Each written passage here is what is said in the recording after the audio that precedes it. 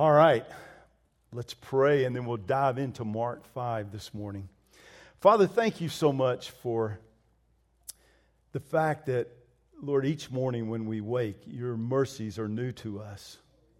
Lord, your grace greets us as we open our eyes. And Father, we're so thankful for that. And Lord, today as we open your word, Father, we want you to teach us. We want you to encourage us. And Lord, there are areas of our lives where, Lord, we need your light to shine into those areas. And Lord, help us to grow. And so we ask you to do your work today. In Jesus' name, amen. You know, the world we live in today has become a rather crowded place. And yet at the same time, it seems it has become a very lonely place. While people are more connected through social media than at any time in history, at the same time, record numbers of people are admitting to feeling more and more isolated and lonely in their life. According to a study that was done just before COVID, researchers found that a whopping 79% of kids between the ages of 18 and 22 said they felt very lonely. And for millennials, the age group just above, that number only goes to 71%. And for those old geezers like me, it hovers around 50%. And remember, this was before COVID. It seems that while people are preoccupied with what everyone else is doing on our little video screens, that we have fewer and fewer friendships. We communicate more than ever in the history of man electronically, but we have fewer and fewer human connections on a daily basis. Listen, God created us to be social creatures. That doesn't necessarily mean social media creatures, but social creatures. God's very first comment when He created man was, "It is not good that man should be alone." And it wasn't that God was suddenly surprised after He created man and said, "Oh, he's alone, this isn't good." No, the reason God comments on that and that it's written in the Word is so that we would know that about ourselves. God already knew it. And yet, since the Garden of Eden, Satan's goal has been to isolate people. Our enemy works hard to destroy families and to destroy friendships. And why? In order to get us isolated. His goal is to isolate you so that he can weaken you and ultimately destroy you. And this morning, we are going to encounter a man that the Bible says that Satan has gained control over him. The Bible describes him as demon-possessed. Now, we're not told how or why he became demon-possessed, only that he is. And today I want us to look closely at this man's condition. We're going to take this extreme example in order to see how when Satan takes control of a person, or if he takes control of a person, these are the things that he wants to accomplish in their life. Now, I want you to know this morning, without a doubt, that if you're a Christian, if you're a believer, you cannot be demon-possessed. That's one thing that is clear from the Scriptures. But can Satan mess with you? Can he deceive you? Certainly. Can he tempt you to walk down a path that's going to be harmful to you? Absolutely. And this is why the Bible tells us over and over again to resist temptation. This is why the Bible warns us to walk carefully in this sin-infested world.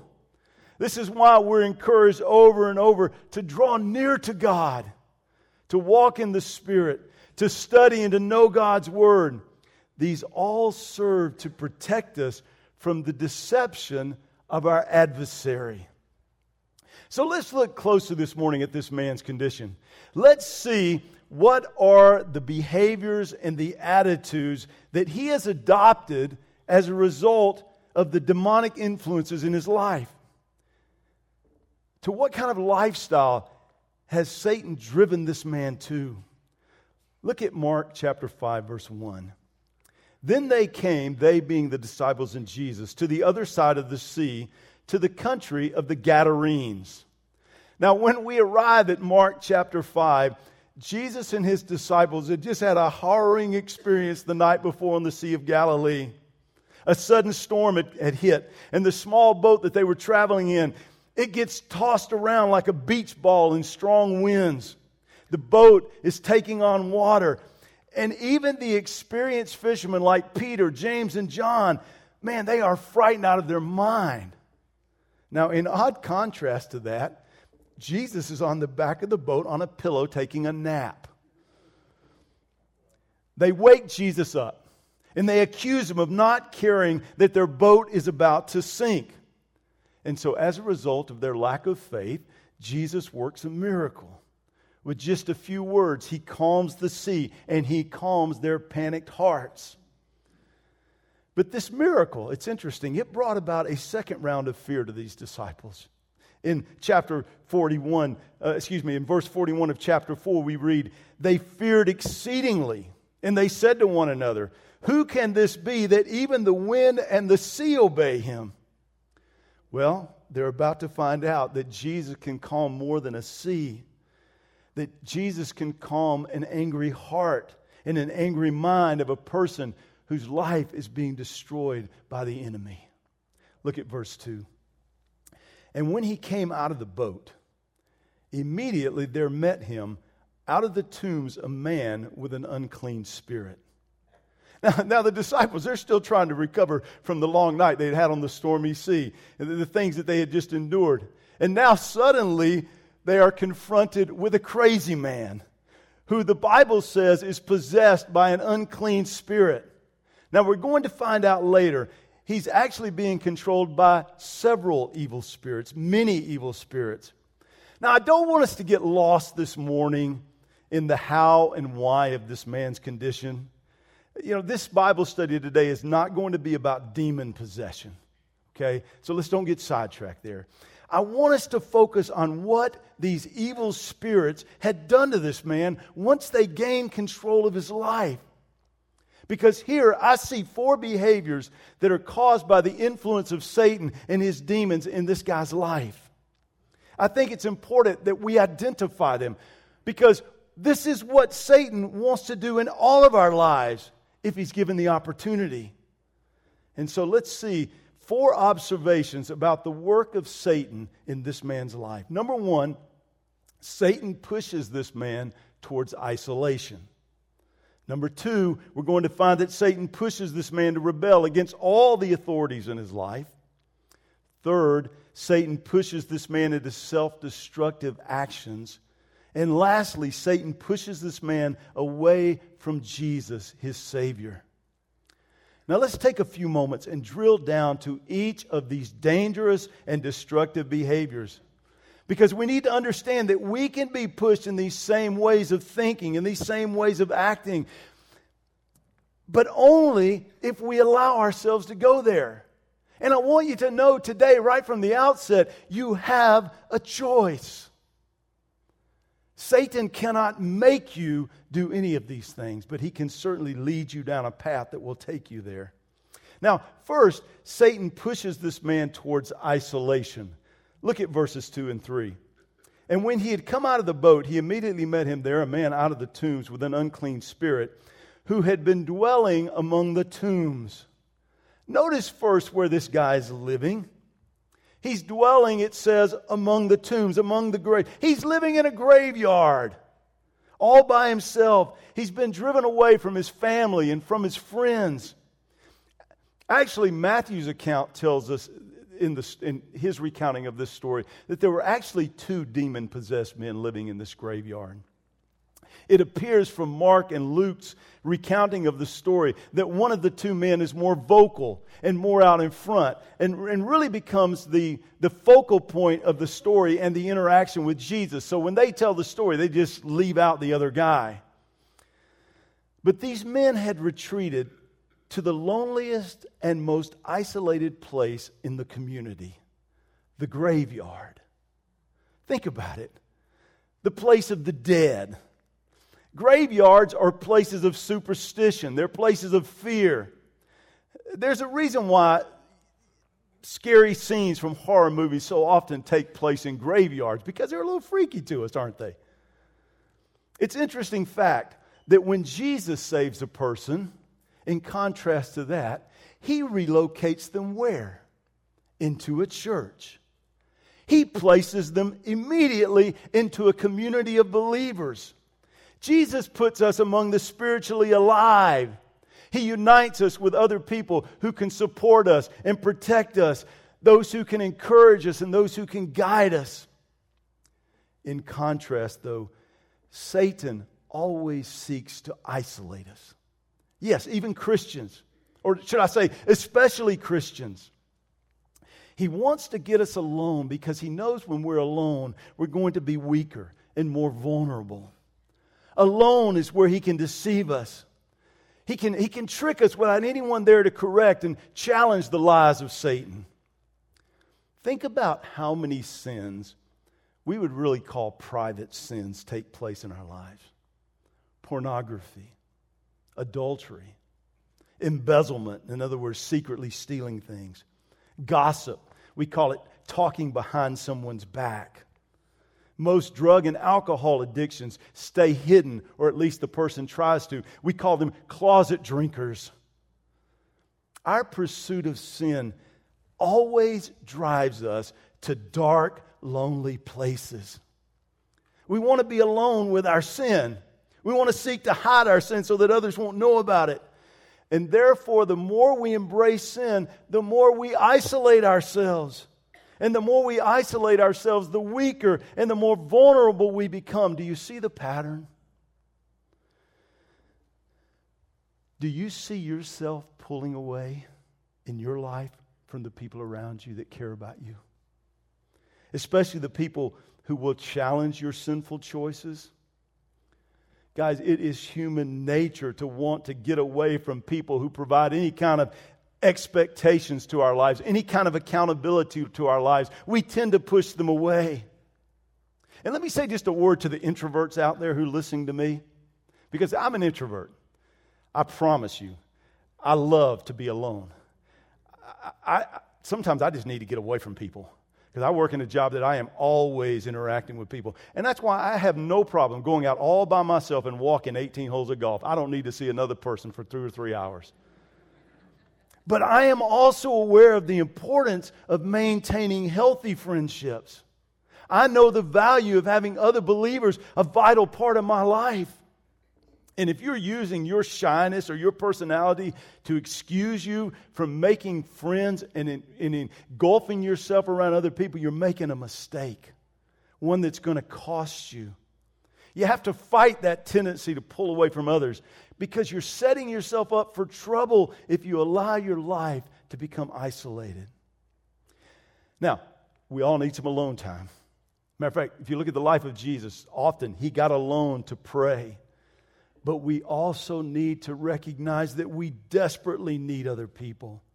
We need Christian brothers and sisters if we're going to remain strong in the faith. Now, second, look at what Satan does. He pushes this man to rebel against all the authorities in his life. Look at what Mark tells us here. And you got to see what's going on.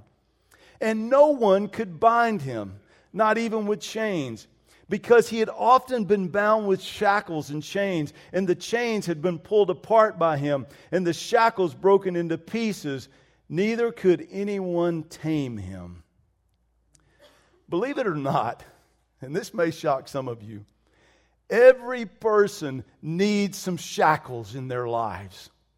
Every person needs some taming to take place in their lives at different points. All of these, or both of these, are an example of authority in our life. Because isn't that what authority does? Authority, in a sense, shackles us. Authority, in a sense, tames us. If you don't believe me that I'm telling you the truth, I want you to go, not right now, but at some point, look in the 3- and 4-year-old classroom over there. Just stand and watch the window for a little while. And you're going to quickly see that there is a classroom of students who need some training and they need some shackles. At least if anything's going to be accomplished. They need a teacher and they need some boundaries, so some rules in their lives. Guess what? The same thing is true for every person sitting in this room today. We all need some authority figures in our lives. We need some people to whom we are accountable. People who come along beside us and they put some expectations on our lives. We all need some rules. We need some healthy boundaries in our lives. You know what boundaries are? Boundaries are defined limits on my life on what I will do and what I won't do. A life without defined limitations is one that will quickly find itself in a ditch. Any driver who travels regularly without speed limits is soon going to crash. And usually they're going to harm themselves and other people around them. Listen, healthy boundaries make for healthy people. This is something we need to talk about or something that we do talk about over and over again on Tuesday nights in Free Indeed. Free Indeed is a place where we realize that mentally and physically and spiritually healthy people live lives with a defined set of boundaries. They live life with limits. They keep themselves under the authority of God's Word, under the authority of those in their lives that God has placed over them. A wise person looks at the Scriptures and allows the Bible to set limits on their behavior.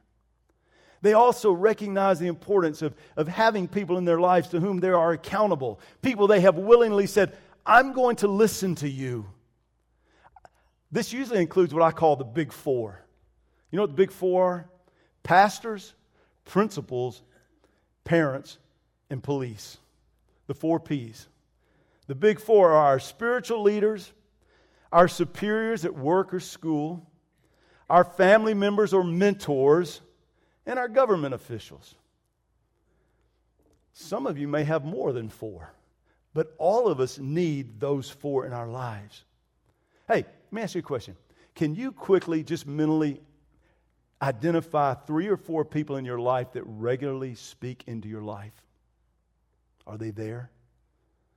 3 or 4 people who would call you out and correct you if you started making questionable decisions and doing questionable behaviors. Now, I want you to notice how Satan influenced this man. He has been rejecting all the authorities in his life. He doesn't want anybody controlling or influencing his life at all. He is determined to do exactly what he wants to do when he wants to do it. Here's an interesting observation for you.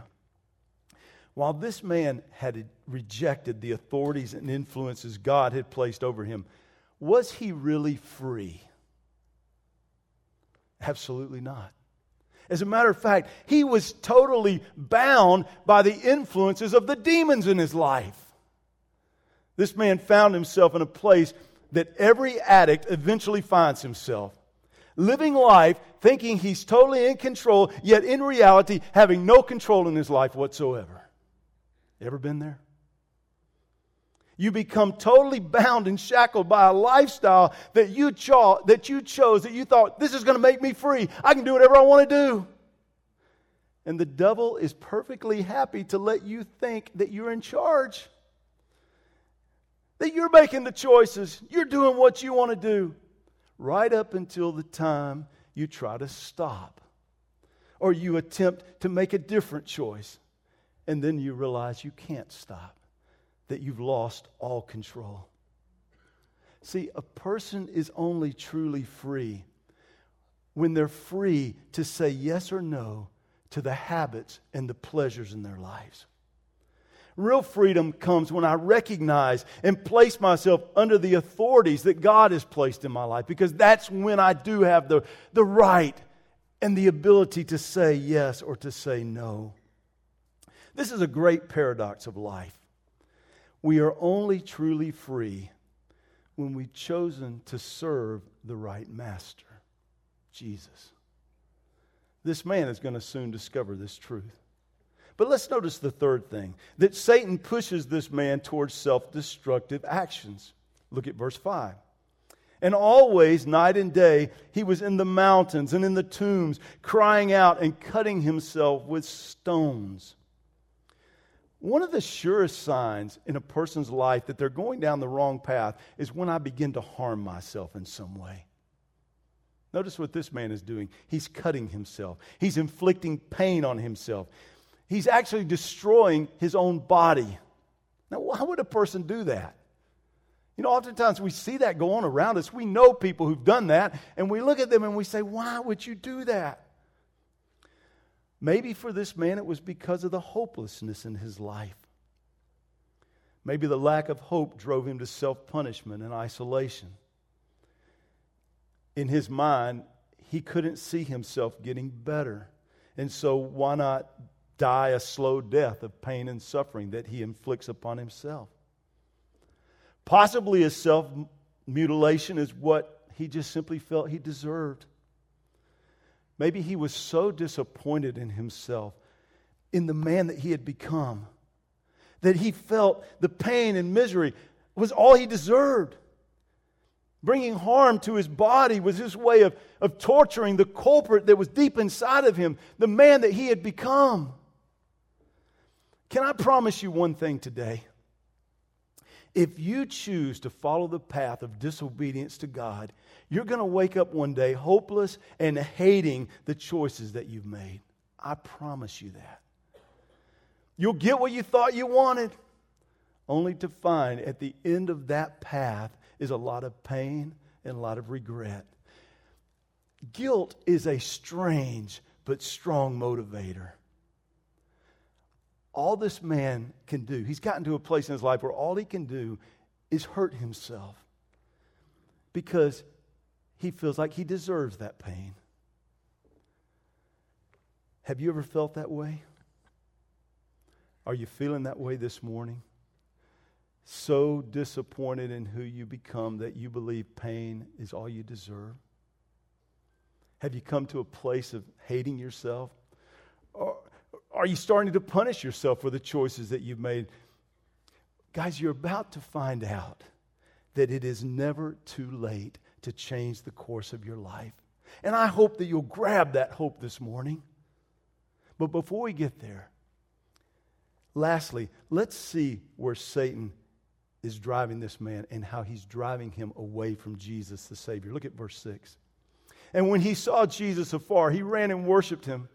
And he cried out with a loud voice and he said, "What have I to do with you, Jesus, Son of the Most High God? I implore you by God that you do not torment me." Certainly this man's thoughts and words are being influenced by the demons that possessed him. But these are his words. These are his conclusions that he has drawn. He saw Jesus as the enemy. He was certain that Jesus had come there to torment him. Isn't that odd? Hey, it's easier to get to that place than you realize. Satan can so deceive a person that they believe that Jesus is only there to condemn them and to torment them, never seeing that he is actually there to be their Savior. Luke 19:10 is one of my favorite verses where Jesus said, "For the Son of Man has come to seek and save that which is lost." In other words, he's not the enemy. He's the Savior. In John chapter 3, verse 17, we all know verse 16 of John chapter 3, "For God so loved the world, that he gave his only begotten Son, that whosoever believes in him should not perish, but have everlasting life." But do you know what verse 17 says? "For God did not send his Son into the world to condemn the world, but that the world through him might be saved." Listen, Jesus is not condemning you this morning. You're doing a great job of that all by yourself, aren't you? That's why we seek pain instead of a Savior.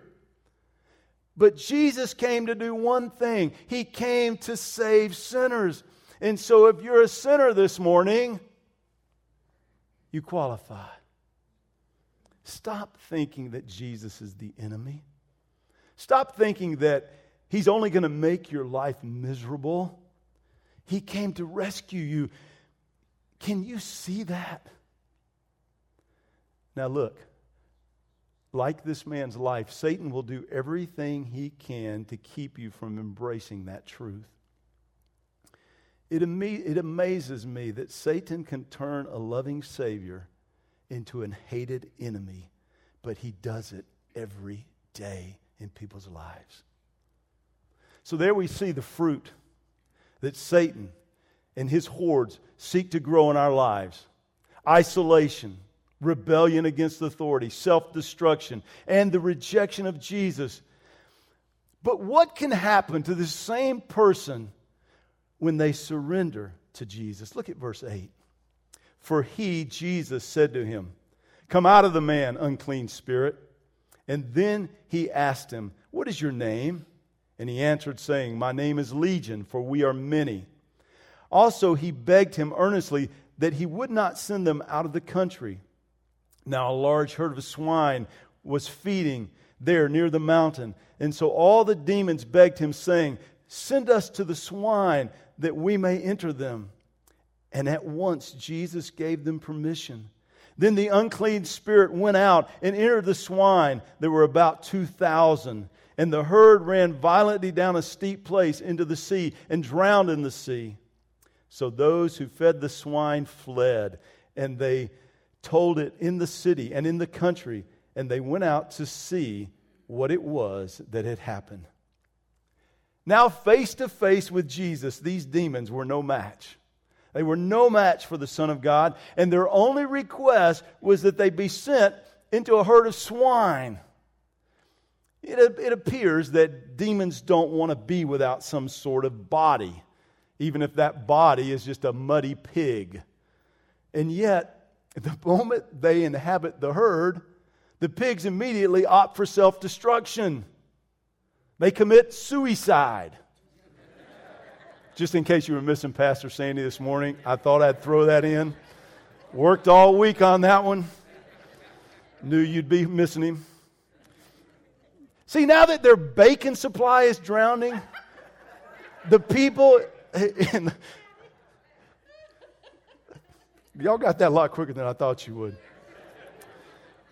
The people in the nearby cities, they come to see what's happened. And unfortunately, we're going to find with this group of people that they are more angry about their pigs than they are excited about the salvation and freedom that had come to this demon-possessed man. Look at verse 15. Then they came to Jesus, and they saw the one who had been demon-possessed and had the legion sitting and clothed and in his right mind, and they were afraid. And those who saw it told them how it had happened to him who had been demon-possessed and about the swine. Then they began to plead with him to depart from their region. And when he got into the boat, he who had been demon-possessed begged him that he might be with him. However, Jesus did not permit him, but said to him, "Go home to your friends and tell them what great things the Lord has done for you and how he has had compassion on you." Now, we spent a lot of time looking at what Satan does and how he wants to influence people. Let's contrast that very briefly here with what Jesus does for a person. And notice the three things that he tells us about this man after his encounter with Jesus. First, we find him sitting. Suddenly, there's a calmness and a peace in this guy's life. But he's not sitting alone. He is with Jesus and his disciples. We saw it in verse 18. What is he doing? He's begging to go with them. He doesn't want to leave them. In other words, he's ready to join the church. He's ready to get discipled. He wants something to happen in his life. His days of isolation are over. Jesus tells him in verse 19, he says, "Go home to your friends." Boy, you know what we see here? We see that Jesus is all about restoring relationships that sin has broken. Isn't that true? He even tells this man how to start rebuilding those lost friendships. He tells him, he says, "Go home to your friends and tell them what great things the Lord has done for you and how he has had compassion on you." Listen, the starting place for healing and repairing broken relationships is to tell that person what God has done for you. But that's not enough. Then you've got to live out the compassion that God has shown to you by the way you show love and compassion to those you've hurt. Think about it. Can you imagine the skepticism and the fear that would have greeted this man when he showed back up at home? Oh no, he's back. Our worst nightmare has come back into our lives. What Jesus is asking this guy to do would not be easy. But in time, it could be done. He would have to be patient with the people he's hurt. Let me say that again. He's going to have to be really patient with the people he's hurt. Yes, God had forgiven him. Yes, God had changed his life. But it takes a long time for the people that you've damaged to believe that anything in your life has really changed. And that's the hard part, isn't it? That's what makes it so difficult. You're going to have to live out that change for a long time before the people that you've hurt are going to begin to trust you again. Are you prepared for that? But it can happen. Restoration is the goal of Jesus. Now notice the second thing. We find him clothed. Not only has peace returned to this man's life, but also boundaries have returned. Suddenly this man sees the importance of right and wrong. He suddenly understands why he needs to put his clothes on. Why there are certain things that are acceptable in life and certain things that are unacceptable. He realizes that running around with total disregard for other people is not the way to live life. Modesty was the first thing that returned to his life. He's looking at life now. How? He's concerned about the people around him. Suddenly, he cares about other people. In other words, think about it. Think about it. How do people in the world dress? Well, they dress to express themselves. And trust me, there are some weird expressions. And they dress to impress others, or at least to get other people to look at them. But how should a Christian dress? He should dress to represent Christ. Every day when I wake up and choose what to put on, I need to think, is this going to glorify God in what I wear? This is true not only with the clothing that I wear, but it also needs to be true with the attitudes that I put on in the morning and the behaviors that I decide to wear that day. Colossians 3:17 says, "And whatever you do in word or deed, do all in the name of the Lord Jesus, giving thanks to God the Father through Him." Jesus brought the concern for other people back to this selfish man's life. And that's what He wants to do in your life as well. But third, notice we find him where? In his right mind. In other words, he was left-handed because he's... No. It's not what he's saying. God had restored to this man self-control over his life. See, at some point, this man had given control of his life over to someone else, over to something else. And now, Jesus is saying, I'm going to give that back to you. The New Testament teaches us that self-control, it's one of the fruits of the Spirit. In other words, it's one of the things that God's Spirit wants to blossom in our lives, is self-control. And as the Spirit of God works in my life, He returns to me the ability to control my words and my actions and my decisions. It's interesting, the Greek word here for right mind, it's used other places in the New Testament, but it's often translated sober or sober-minded. In other words, to be in your right mind is to stop being drunk, at least in the way you think. It's to stop being under the influence of something else, even some self-destructive habit or some self-destructive way of thinking. To be sober-minded implies that I can think clearly, that I can consider the outcome of my choices before I make them. Isn't that what we struggle with a lot of times? We just act impulsively. And guys, listen, Satan loves nothing more than when you just act impulsively. No, I'm just going to do what I want to do. No thought. Who cares? Oh, great. You don't care until the consequences of that choice start flowing up in your life, and then you realize, oh my goodness, what have I done? And the whole time, the enemy's laughing and saying, yeah, what have you done? But God's Spirit allows us to think clearly about our decisions. He enables us to slow down and consider the consequences of our choices, not just on us, but the consequences of those choices on those around us. This story is so powerful in that it reveals to us the fruit of a life lived in sin. And then it contrasts that life with a life that God desires to give to us. Here's a man's life that's totally out of control. And yet, suddenly when Jesus takes control of his life, what? He's calm. He's at peace. He's clothed. He's in his right mind. And look at verse 20. And he departed and began to proclaim in Decapolis all that Jesus had done for him, and all marveled. And boy, I bet they did. I bet they marveled. See, there's nothing more powerful proving the existence of an almighty God than a changed life. Than a life that is trapped, that is now set free. There is nothing more powerful than that. See, people can argue theology with me all day long, but they cannot argue with me about what God has done in my life. And guys, they can't argue with you about what God has done in your life. Your testimony, your personal testimony, is a powerful tool in showing others the power of God. Because if He can change you and if He can change me, He can change anybody. Maybe it's time you begin to proclaim that change in your hometown.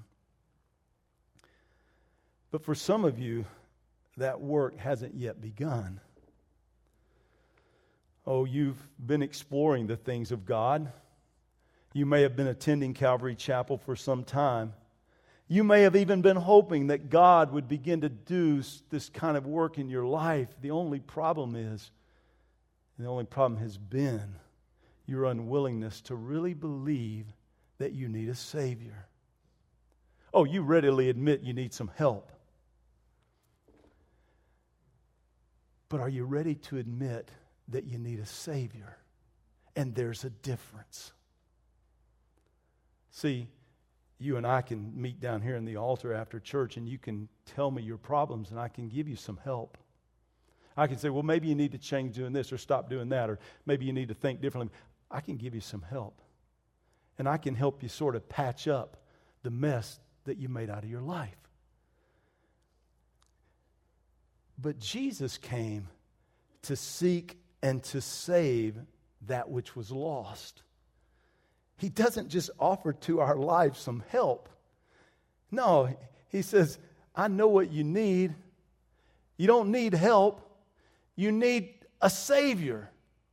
You need something that's going to change you on the inside and fix you there. And that change on the inside is going to flow out of your life and it's going to change you on the outside. Are you there yet? Are you ready to admit that you need a Savior? Guys, if that's you, our prayer is that you'll find Him today. That you'll let the Savior help you by fixing you, by saving you, by changing your life. Come to Him today.